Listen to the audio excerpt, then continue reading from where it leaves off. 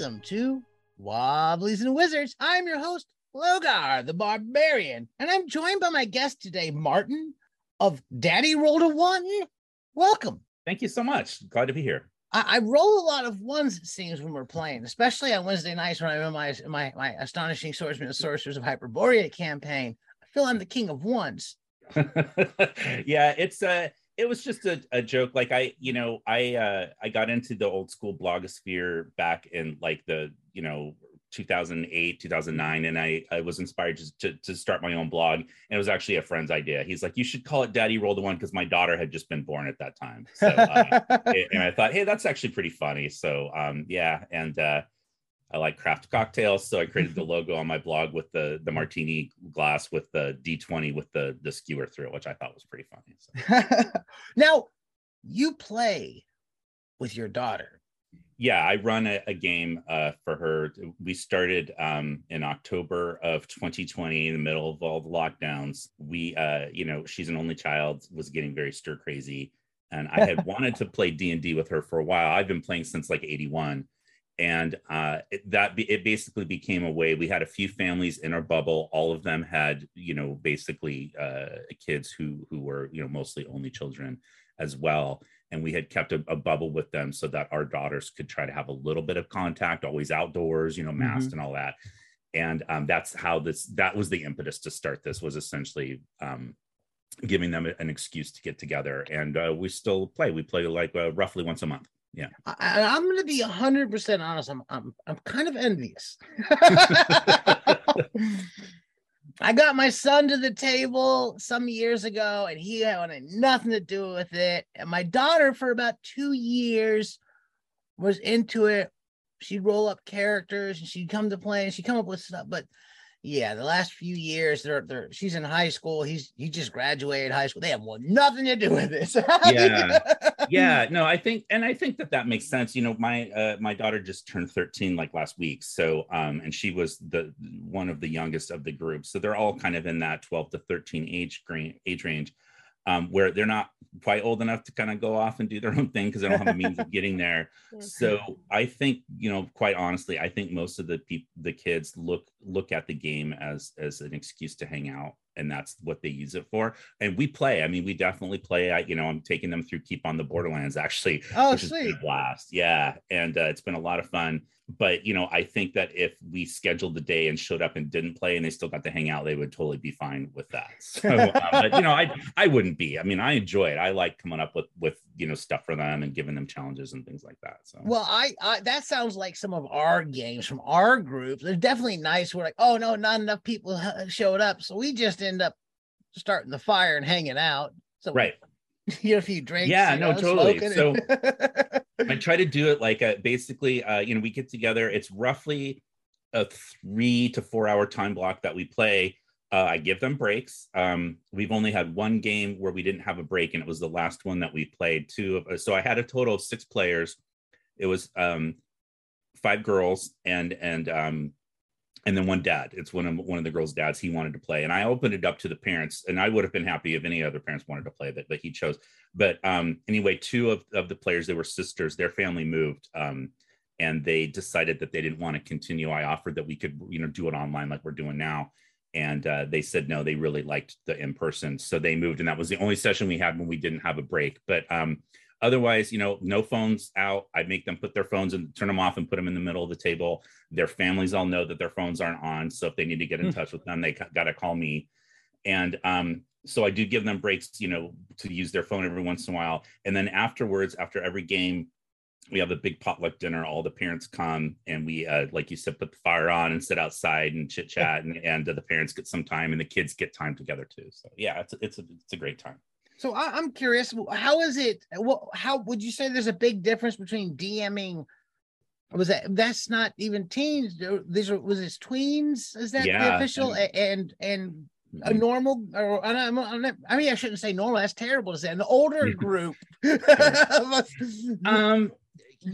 didn't approach it any differently. I toned down some of the violence. I mean, one of the things that I did ask them straight out was, how comfortable were they with different descriptions of different things. And I asked them very specifically, is there anything that's just off the table that you don't want to discuss. And the reason I ask that is my daughter has a huge fear of spiders. She just cannot stand spiders. And so I asked her, would you be okay if there's like giant spiders in the game? And she said, as long as they're giant, like, you know, not real, she's fine. She didn't want other spiders. One player, no clowns. She was just adamant there's not going to be any clowns in the game. And another one was very specific. She said she did not want to be in a scenario where she could be bitten by a shark.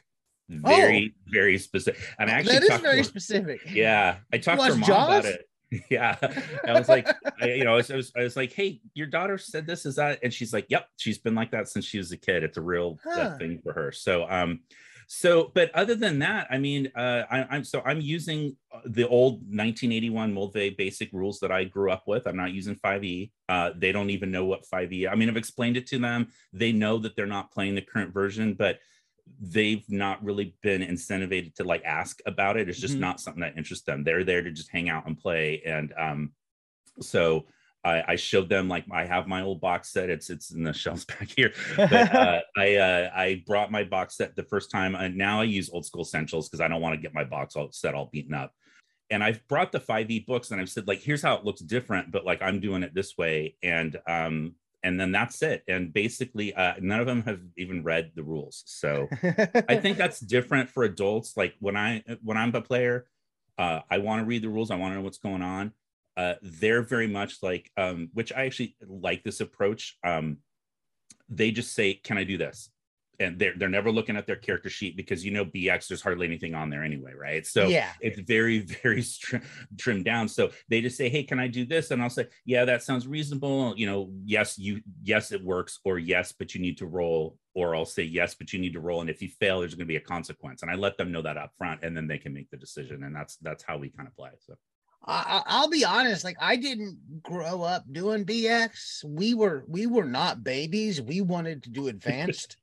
Yep. We were big kids, so yeah. So I didn't know, like, I had friends teach me at school, and they had BX, and then shortly this is like, you know, late 81, early 82, and then shortly right after that, we discovered advanced.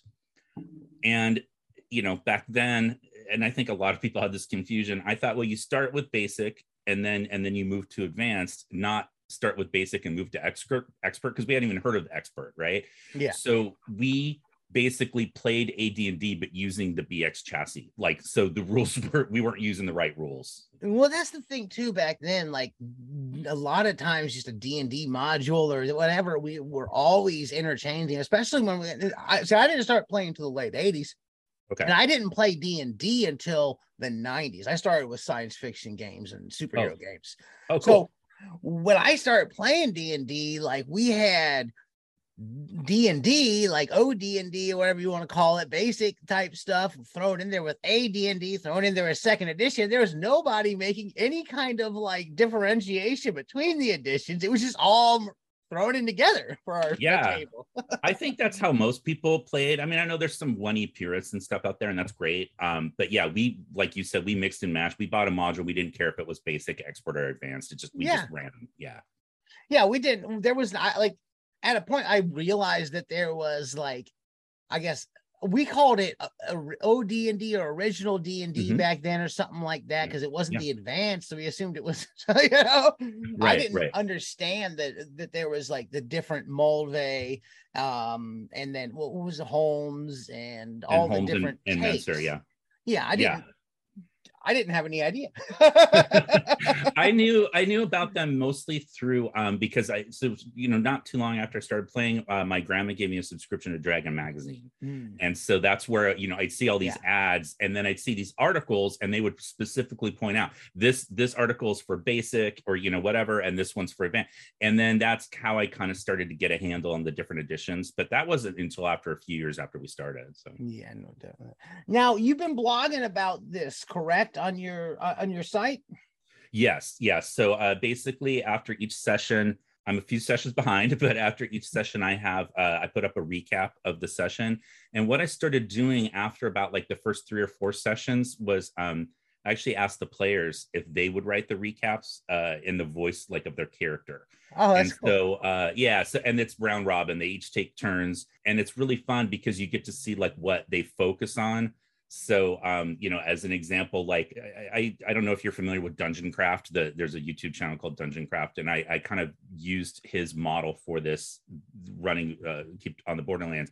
So there's not a cleric where they can get healing. There's a barber surgeon, right? And I like that. so when they visit, when my daughter, when she had her character write the recap, she specifically went on and on about going to the barber surgeon because she wanted a new haircut. And that was like, you know, a whole paragraph in her recap was about how her character got this haircut at the barber surgeon. And then another one that recently wrote hers, I had mentioned that there was a parade in town. There was a wedding coming up, and there was a parade, and there's all this stuff, and there was acrobats and blah blah blah. And she really focused on how boring the parade was, and she would just wanted to. It's just so funny to read like them put these little bits into theirs because they're trying to like add to their character. So yeah, that's been a lot of fun. When you've like, I've played with a lot of different groups with a lot of different play styles and a lot of different players and GMs with different styles. Yeah. I mean, would you say that what's the approach of someone that's younger compared when their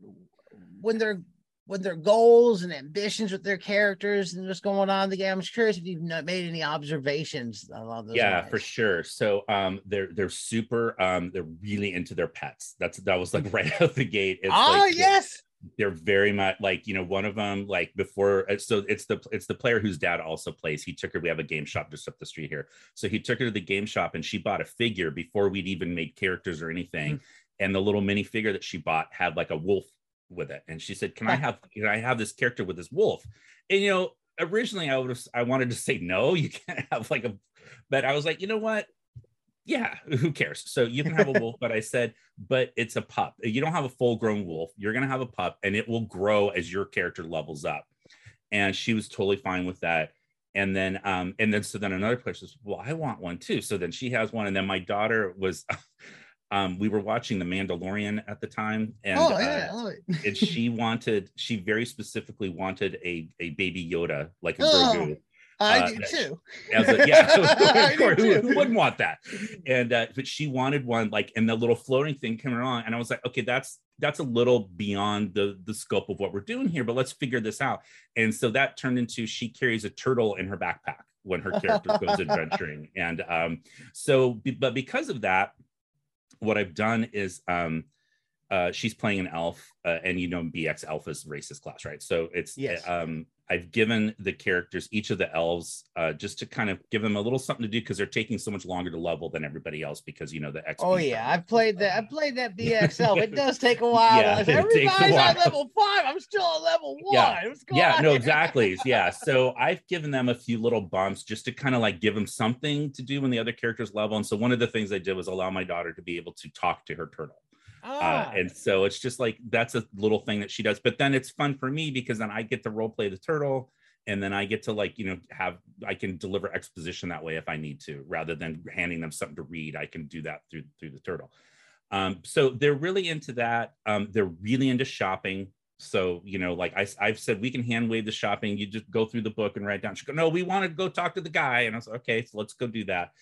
And they very much are into running away. They hate combat, which that's very old school anyway, and I think it's really funny. This would be a fun game to run, to be honest. Yeah. A lot of playing the shopkeeper and being quirky, a little animal. I think you can have a fun time with this. Yeah, no, it's great. It's like, you know, and then you know, the one of the first sessions that we had, it was pretty intense. I was trying to get them into the game, and so there was a town that was attacked by these guys, and there was a fight that broke out, and there was no way they were going to win, and they realized that, so they ran, and it was a little, you know, it was a little intense, and I could see like they were getting a little anxious.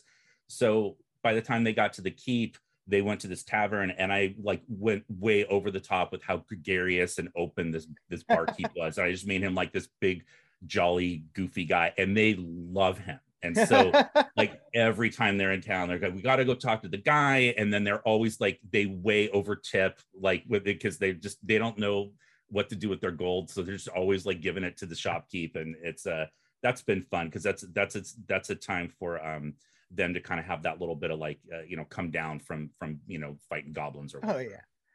That's what I've noticed, that I tend to have certain characters as a DM that get played that my players tend to love more than others, but I try to be very I try not to overdo it, so they only come out every now and then. When they do, they seem to go over well. Yeah, and it's the keep. So there's so many different characters in there, and I've been even, of course, over time I've invented more than I've needed. And sometimes I have trouble remembering which voice I was using. That's happened. Yeah, that's happened. Well, we're coming about on time. Could you tell the listeners where they can find your blog and find you online? Absolutely. So everything is Daddy Roll the One. So you can find me on Twitter at Daddy Roll the One. I have a Facebook, Daddy Roll the One. Instagram is Daddy Roll the One. Blog is where I put, like, obviously most of my long form content. The main things I'm known for on my blog, other than the stuff with my daughter's game, I wrote this whole series last year called Weird Character Ideas, where it's system agnostic. It's taking each character class and just putting a twist on it. So that's on there, and that's eventually all going to be put into a book. And then I did a series of subclasses for BX classes that was based on something Dice and Logos had done a while ago, and I just kind of took it and ran with it. And so I have subclasses for different genres. So I have like city or naval, but I also have like Slavic folklore and Norse mythology subclasses all through BX. And I'm working on writing a book on those right now to put them into basically go on a Kickstarter or something like that. Yeah, that's where you can find me. Excellent. Well, thank you for coming on. It's been great talking with you. It's been great talking with you. I really appreciate it. Thank you so much. No doubt. No doubt. If you've enjoyed what you've heard here today, please give us a positive review wherever you're listening.